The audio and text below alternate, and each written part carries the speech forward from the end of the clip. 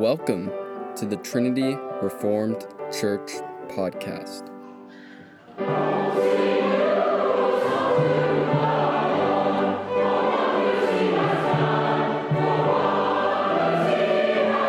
Fox Hunting, as read by the author, Matt Carpenter.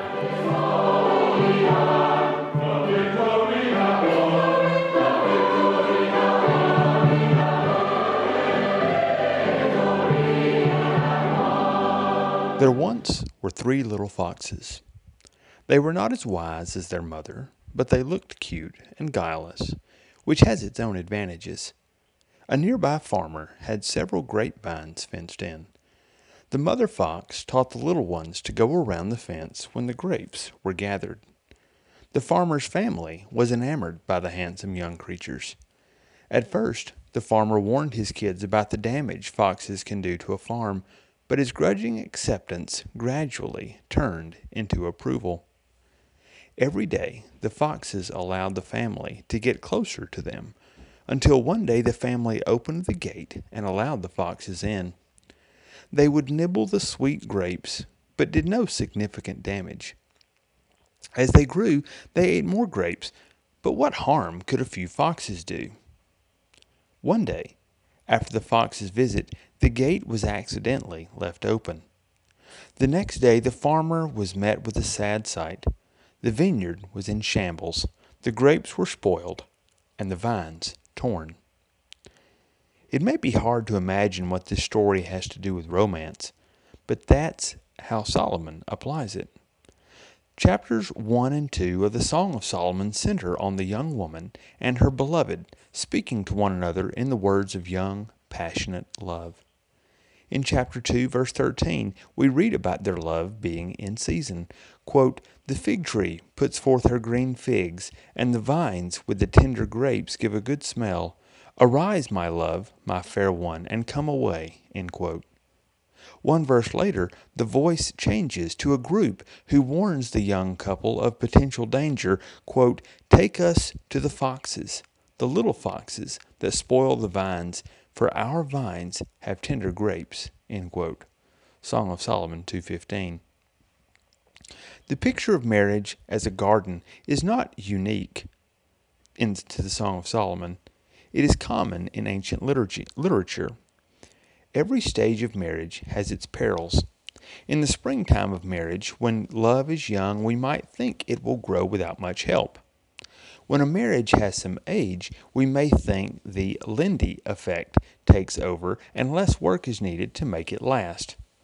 Whatever the age of your marriage, Solomon's lesson is that you should always be on a fox hunt. Most people know the dangers of marriage: adultery, abuse, abdication, etc. We rightly do what it takes to chase those dangers away. But Solomon warns us that it's also the little foxes / dangers that spoil the fruit of marriage. Very few people enter into marriage with the intention of dissolving it through major sin. But no sin begins at level 10. They all begin at level 1, seemingly too small to deal with. Over time, almost imperceptibly, those sins grow. Before you know it, the little, innocent-looking foxes have devoured the life of the garden and left destruction in their wake. No marriage is safe unless both husband and wife do the work to protect it. How do we protect our marriage garden? First, give no place to self-pity in marriage. When your spouse exasperates, irritates, or sins against you, the temptation is to dwell on it and dredge up past hurts. The foxes of self-pity will overrun a marriage, so chase them away before bitterness sets in. Does this mean I just ignore my spouse's sin? Not at all. When your spouse sins against you, it's good to bring it to their attention, but not when you are seething, or if your spouse is not ready to receive it. If you bring up his or her sin, you should be prepared for your spouse to bring up your sin in the conversation as well. You may not want to hear it, but God rarely brings sin to our attention when we think we're ready. That leads to the next point. We must give no quarter to our sins. We can't pretend that a small temper tantrum here or a pointed insult there is no big deal. They may not seem like much right now, but these sins don't stay small. They're certainly not small to your spouse. Any sin, if left to fester long enough, can do permanent damage to a marriage. And sins are never isolated. Like cockroaches, wherever you see one, there are certainly others hiding. Therefore, when confronted with your sin, deal with it quickly and thoroughly. Confess it, repent, and be restored. Third, protect the time you spend with your spouse. Healthy gardens don't evolve. They are cultivated over time. Healthy marriages demand cultivation as well.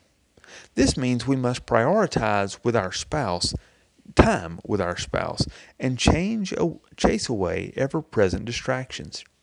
Put your phone on airline mode or turn it off.